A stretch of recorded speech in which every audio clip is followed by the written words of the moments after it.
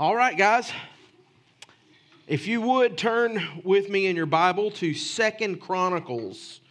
2 Chronicles is in the part of your Old Testament that contains the history books.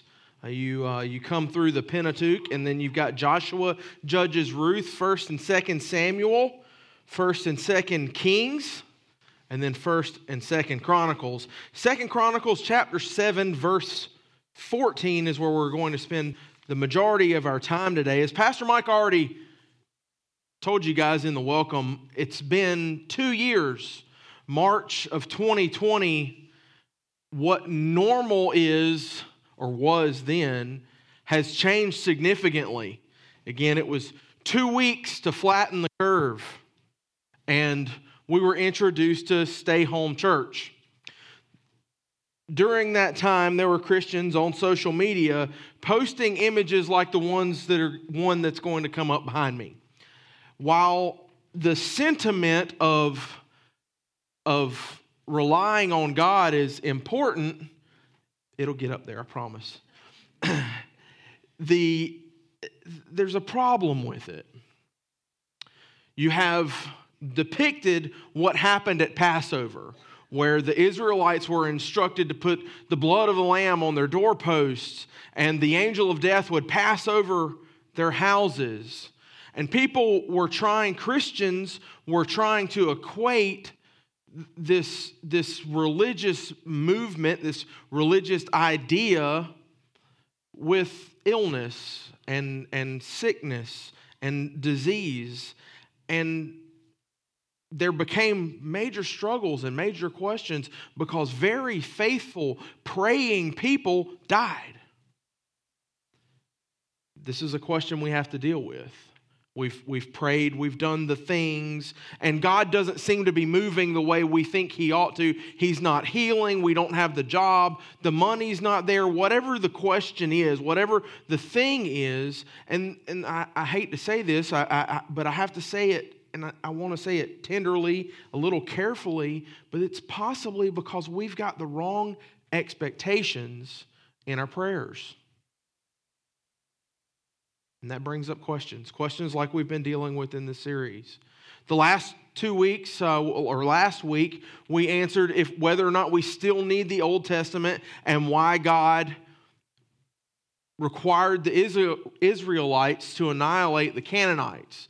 The rest of the series is online. If you want to check on our website, you can check on Facebook or our YouTube page. You can get access to the rest of the series. I highly recommend you go back and look at it. There are a lot of questions that we've answered. This week, we're going to deal with questions 9 and 10. The last questions in the series is, will spiritual revival heal our land of problems?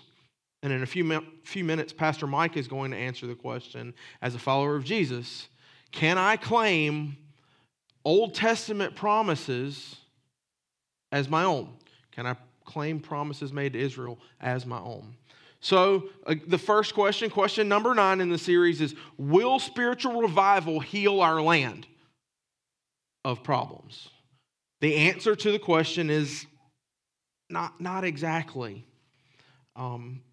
It's just not. Now look, the next couple of minutes, I'm going to explain some things, and it dawned on me during the first service that I'm retired from the military. I'm a patriotic person, and I'm going to answer a question that might get me shot in some places. Please, y'all, I'm the messenger. But many people turn to 2 Chronicles chapter 7, verse 14 as their scripture reference when they need hope during a trying time in our nation. Much like the promise of Passover, where the angel of death would pass over the homes of the Israelites that were marked with the blood again, this passage that we're about to look at contains a promise that was to Israel. It was to God's people that if they humbled themselves and prayed, God would bless them. Let's take a look at it. So beginning again, 2 Chronicles, verse 14 of chapter 7, if my people who are called by my name, start there. The first phrase there, my people, is so important. My people, simply put, refers to Israel. Here's the part where y'all give me a little bit of grace. It's not America. It never has been. It never will be. It's not even Americans who follow Jesus. That word, those two words, my people, are literally describing Israel. Throughout the Old Testament, my people has always been a reference to the Israelites. So much so that at times in Chronicles, in this book itself, it's actually changed to my people Israel. There's some clarity there. So we'll start looking at the passage. We'll start the message, answering the question with that. It's Israel. It's not America. So again, if my people who are called by my name will humble themselves and pray and seek my face and turn from their wicked ways, I will hear them from heaven. This list of things, humbling, praying, seeking, turning from wicked ways, that's turning from sin and to God. Simply, we tend to call it in the New Testament church, we call that repentance. Now, it's important to remember that repentance is something that comes back up in the Bible. At Pentecost, Peter told the new church to repent and turn and be baptized. Turn from your sin and be baptized as the instructions when they asked him what to do. In light of the message that we have now, that's something that remains true to us now. But that's what this is it's simply turning away from sin and to God. Now, what was their sin? What were the wicked ways that Israel was dealing with in particular? Well, if we were to keep reading this passage in 2 Chronicles, get down to verse 19, it says, "But if you turn away and forsake the decrees and commands I have given you and go off to serve other gods and worship them, then I will uproot Israel." So God says, turn away and forsake decrees and commands that I've given you. That is the Pentateuch. That's the first 5 books of our Old Testament. It's the laws. It's the rules. It's the instructions that God originally gave to his people. That's the Torah. It's the law of Moses. It's the instructions that God's people had when this passage that we're reading today was written. God told them simply, you do what you're supposed to do. You honor me, I'm going to take care of you. If you don't, I will uproot you from your land. So then we turn back to verse 14 again, and God says he'll hear from heaven, and then I will forgive their sin and heal their land. Their being the land of Israel. He's told them, if you keep the truth that I've given you, if you follow my ways, I will take care of you. Now, again, the truth is this is not for America. I want to work through why it's not for America, though. The context of this passage, to begin with, is the dedication of the temple. Solomon had completed the construction of the temple. The Israelite people were dedicating the temple, and Solomon had this experience with God, where God gave him these words that we've read, plus some others. He was telling Solomon, you've done what you're supposed to do. You have this temple, this place to honor me and for you to worship. If you honor me, I'm going to honor you. However, if you disobey me, I'm not going to honor that. The context here, again, it's not about America. It's not about a virus. It's not about anything like that. There were certainly plagues in Israel's history, but this was during the building of the temple. It was specific to that situation. However, last week during the Do We Still Need the Old Testament message, one of the things that I reminded you guys was that there's always application to our current setting from Old Testament messages, from Old Testament passages of Scripture. There are things we can take from those. So I want to leave you guys today with 3 things that we can take from this passage. Does God desire revival? Does He want to heal hearts everywhere? Absolutely. Does God want America to turn to Him, to humble ourselves and pray? Yes. 100%. The answer is yes. It's always been yes and always will be yes. God wants us to turn to Him. He sent a prophet named Jonah to a place called Nineveh, was the capital city of a pagan nation, to preach a message of repentance, that when they turned from their ways, God would lift judgment from them, and He did. There are examples of non-Israelite nations receiving grace from God when they turn to Him. Does God want America to turn to Him? Yes. Does God want revival in the church? Does He want the church to humble itself, to pray and to come back to Him? Absolutely. Paul dealt with that in several churches that he ministered to. In 1 Corinthians chapter 5, Paul was scolding the Corinthian church for tolerating and even bragging about immorality amongst them.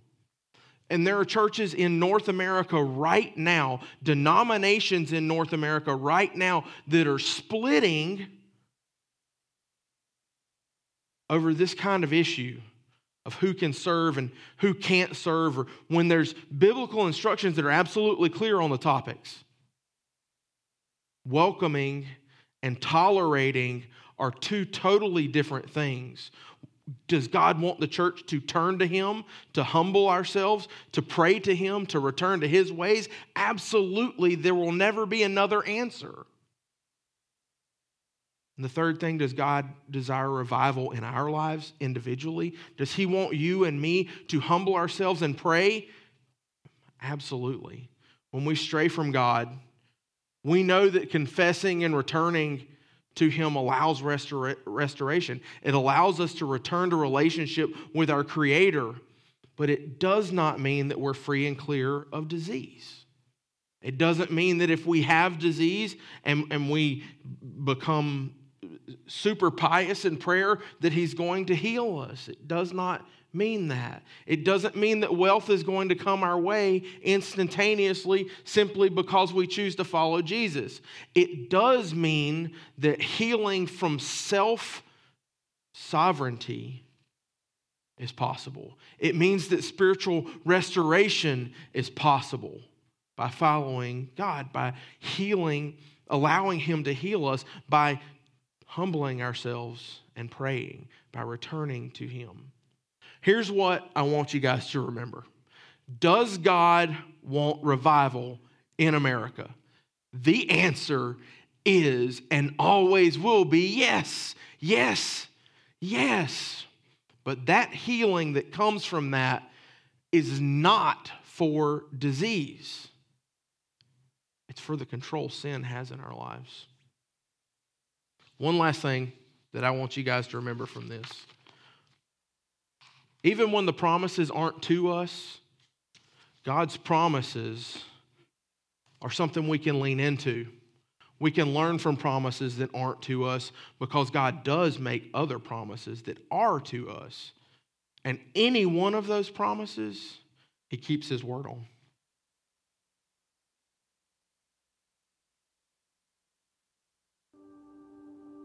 I will be with you. I will never leave you nor forsake you. I will be with you always, even to the very end of the age. I am working all things for your good. I will withhold no good thing from you. I am your shield and your great reward. I am your light and your salvation. I am the stronghold of your life. I will give you eternal life. I will give you abundant life. I will give you peace. I will give you rest. I will give good gifts to those who ask me, and I will give strength to the weary, power to the weak. I am close to the brokenhearted, and I will comfort those who mourn. I will uphold you with my righteous right hand. I will hear you, forgive you, and heal you. I will be found by those who seek me. I will instruct you and teach you in the way you should go. I will do whatever you ask in my name. I will listen to you. I will fight for you. I will set you free, and I will not change. I will redeem your life from the pit and crown you with love and compassion. I will finish the good work I have begun in you. I will never blot your name out of the book of life. I will come back and take you to be with me. I will deliver you, and you will honor me.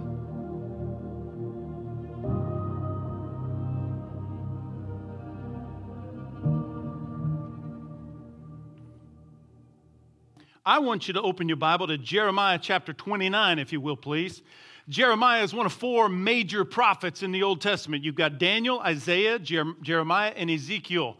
They're considered major prophets because of the amount of revelation they delivered to Israel during the captivity, the period of captivity, and that's what we're going to talk about a little bit today. From Jeremiah chapter 29, we'll read verse 11 in just a minute. Now, it's my job, following Tyler, to help you understand how he came to that conclusion. You see, Bible students and Bible scholars have a process they work through that helps them understand what parts of the Bible are directly aimed at them and what parts of the Bible are aimed at other people in other circumstances. The Bible is filled with promises, and the promises of God's Word not only are always kept, but they have been providing hope and comfort and guidance for people for centuries. During particularly dark times in my life, I have clung to the promises of God. There are 8,800 promises in your Bible. Did you know that? About 7,700 in the Old Testament and about 1,100 in the New Testament. Deuteronomy chapter 28, that one chapter alone contains 133 promises. Promises are everywhere throughout Scripture, both Old and New Testament, but here's the kicker. Are they all for me? Are they all for you? And how can you tell? That leads us to question number 10. Can we claim Old Testament promises for ourselves? The Bible says that promises are valuable. They're not only valuable because they reveal the character and nature of God. He is always faithful and always keeps His word, but they're valuable to us because they light our path. They illuminate our path. They provide direction, motivation, guidance during unsure and uncertain times. Peter wrote in 2 Peter chapter 1 and verse 4 that God has given us His very great and precious promises. They're not just great, they're very great, and they're precious. And through the promises, you may participate in the divine nature. Do you realize what that means? That means that because God is faithful to His word, He does not change, He always keeps His promises. When I allow those promises to guide my way, when those promises help me decide, when those promises help me respond or react, when those promises keep me from worry or anxiety, I'm the beneficiary. It's as if Jesus Christ Himself is living through me because I'm trusting in the promises of God. That's what divine nature means. I want to read you something. Just bear with me as I read this paragraph. One author puts it this way: God's promises are meant to move and motivate us. They're meant to instill hope. They're meant to give us courage. They're meant to defeat feelings of loneliness, inability, and fear. They're meant to give us peace when things around us are chaotic and confusing. God's promises are meant to blow your mind while settling your heart. They're His gifts of grace to you. Sounds good, doesn't it? But here's the kicker. How do we know? How do we know which are my promises and which promises belong to someone else? I mean, is your faith walk as simple as turning through the pages of your Bible, finding a promise, claiming it for yourself, owning it yourself, and then holding on? No, not exactly. Here's the big idea for today. I'm going to put it on the screen. Some promises are not given to us, like 2 Chronicles 7, verse 14. However, all Scripture is relevant in our lives. Some promises just aren't for me. And yet, all Scripture is beneficial in my life. Today I'm going to show you how you can know which promises are yours. Today I'm going to show you which promises are not. How to claim God's promises, how to stand on God's promises, and also how to apply biblical truth from a promise that may not be yours to claim. One of the most precious promises, the most oft-repeated promises in the entire Bible is Jeremiah 29 and verse 11. I've seen this promise in greeting cards. I've seen this promise on bumper stickers. I've seen this promise on social media. It's everywhere because of what it says. Read it with me. For I know the plans I have for you, declares the Lord, plans to prosper you, not to harm you, plans to give you hope and a future. Raise your hand if you're familiar with Jeremiah 29, verse 11. Yeah, look at all the hands. Lots and lots of people. This is a world-famous passage of Scripture. And it sounds good to us, doesn't it? For I know the plans I have for you, God says. Wow, does that mean God has a plan for my life? He goes on. Plans to prosper you. Wow, is God promising to prosper my family? Is God promising to prosper my business? Not to harm you. Is God promising that I'll never be harmed? Plans to give you hope and plans for your future. Sounds good to us, but the question is it for us? Let me tell you how to tell. Here's number one. Anytime you study your Bible and you come across a promise of God, first you must determine the original meaning. That involves context. You heard Tyler use this phrase, context. Context in Bible study is king. I'm not a big fan of people who just kind of pick and choose verses that say what they want them to say and they kind of throw them out there. No.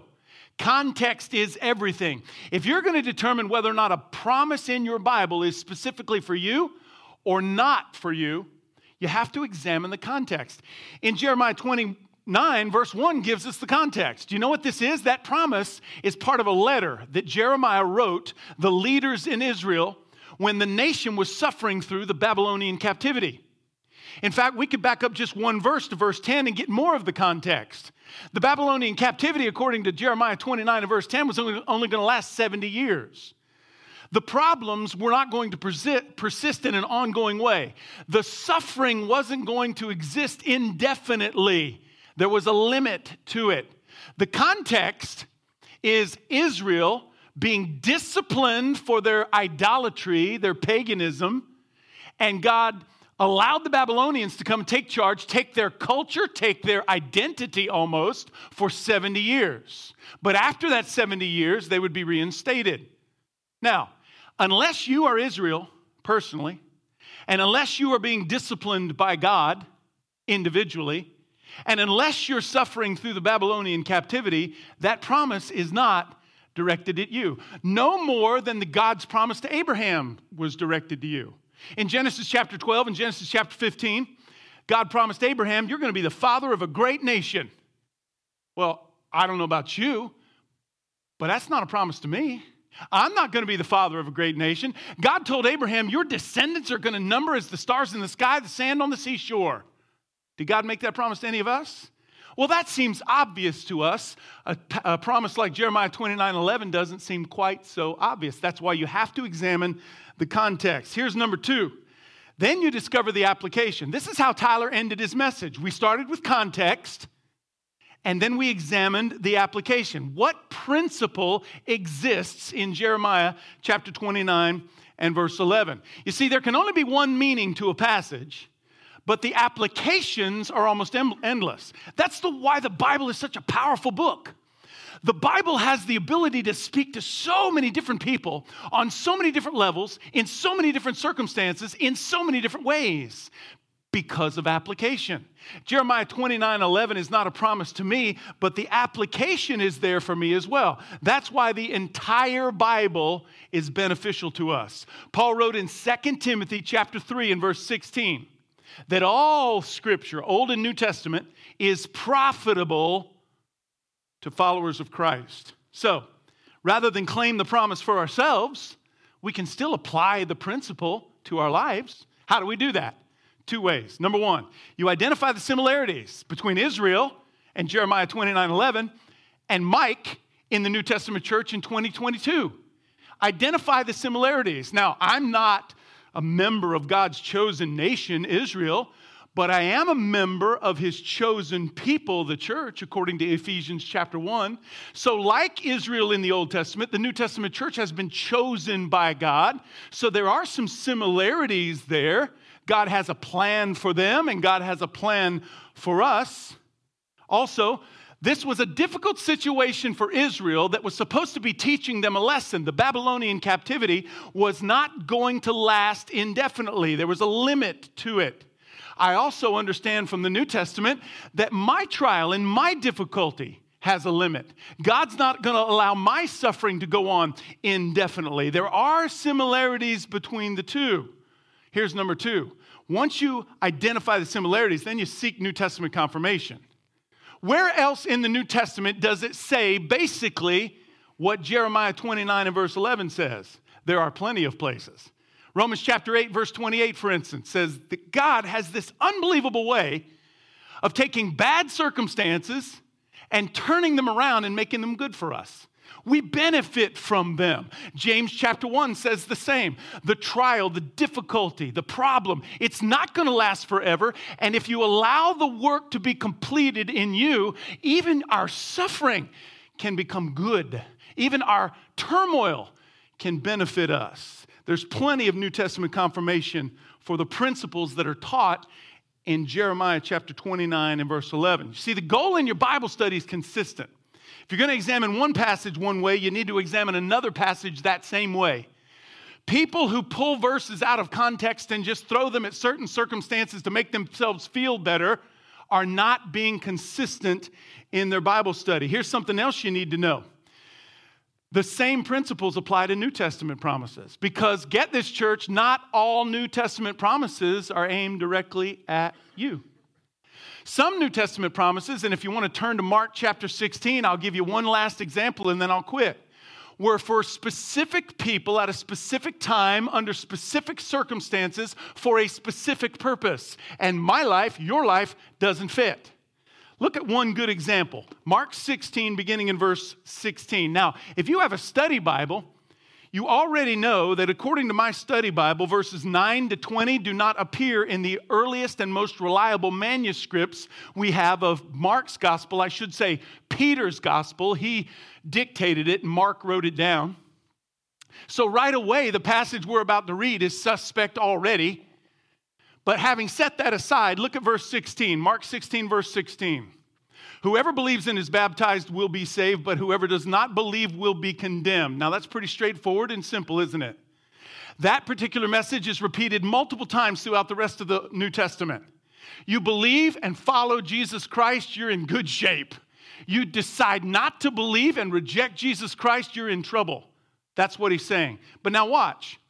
And these signs will accompany those who believe. Okay, wait a minute now. If I follow Jesus and I believe, now Jesus is telling them these signs are going to go along with that belief. They're going to validate that faith. And now he gets specific. In my name, they'll drive out demons. They'll speak in new tongues. Is everyone aware that there is a divide in the New Testament American church over signs and wonders and whether or not these gifts actually exist today? I believe the New Testament teaches that the sign gifts and the wonderment gifts, the laying on of hands, the healing, the speaking in unknown tongues, these were gifts reserved for the first century apostles of Jesus Christ. They validated their message, but they're no longer in use. Keep reading. They'll drive out demons. They'll speak in new tongues. By the way, church, if you've ever heard someone while praying begin to babble or chant in rhythmic rhyme, that's not the New Testament gift of tongues. You see, when Peter spoke at Pentecost, and Peter addressed a whole myriad of nations that had gathered in Jerusalem for Passover, there were many different languages, many different tongues that were represented there at Pentecost. Sorry, I said Passover, but Pentecost. And when Peter stood up and told the story of Jesus Christ, every individual person heard that message in their native language. That is the New Testament gift of tongues. You see, tongues are not supposed to be unintelligible. The gift of New Testament tongues are to make things intelligible. But wait, he's not finished. Verse 18. They'll pick up snakes with their hands, And when they drink deadly poison, it will not hurt them at all. It is that verse, Mark 16, verse 18, that our hillbilly friends up in Tennessee and Kentucky and West Virginia, now I can use that term because my dad's a hillbilly. He's from West Virginia, born in Kentucky, all right? That's where those snake-handling churches get their motivation, is from that verse. Is that a promise from God that when I go hunting, I don't need to wear snake boots because if a snake bites me, it's not going to harm me? I'm a believer. I follow Jesus. These signs are supposed to accompany it.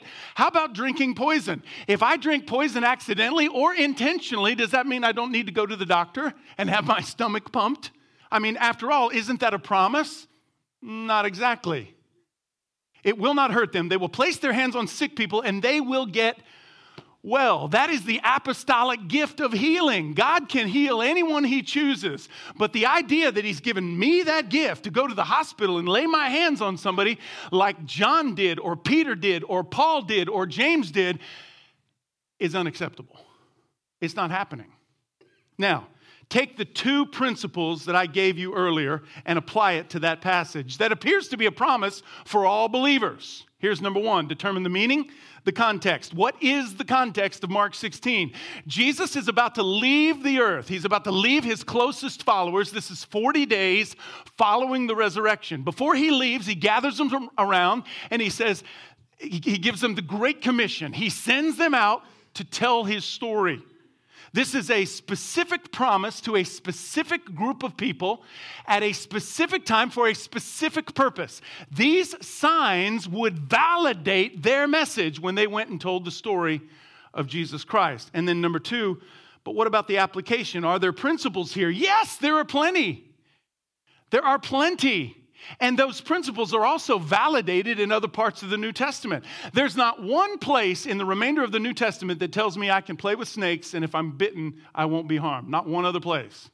But there are places in the New Testament that tell me I should participate in the Great Commission. I should tell the story of Jesus. Simply by inviting other people to church, I'm participating in the Great Commission. And when I do so, I should do it boldly because like God was with his apostles, God is with me as well. Let me read what I read earlier and I'll close. Once again, God's promises are meant to move and motivate us. They're meant to instill hope.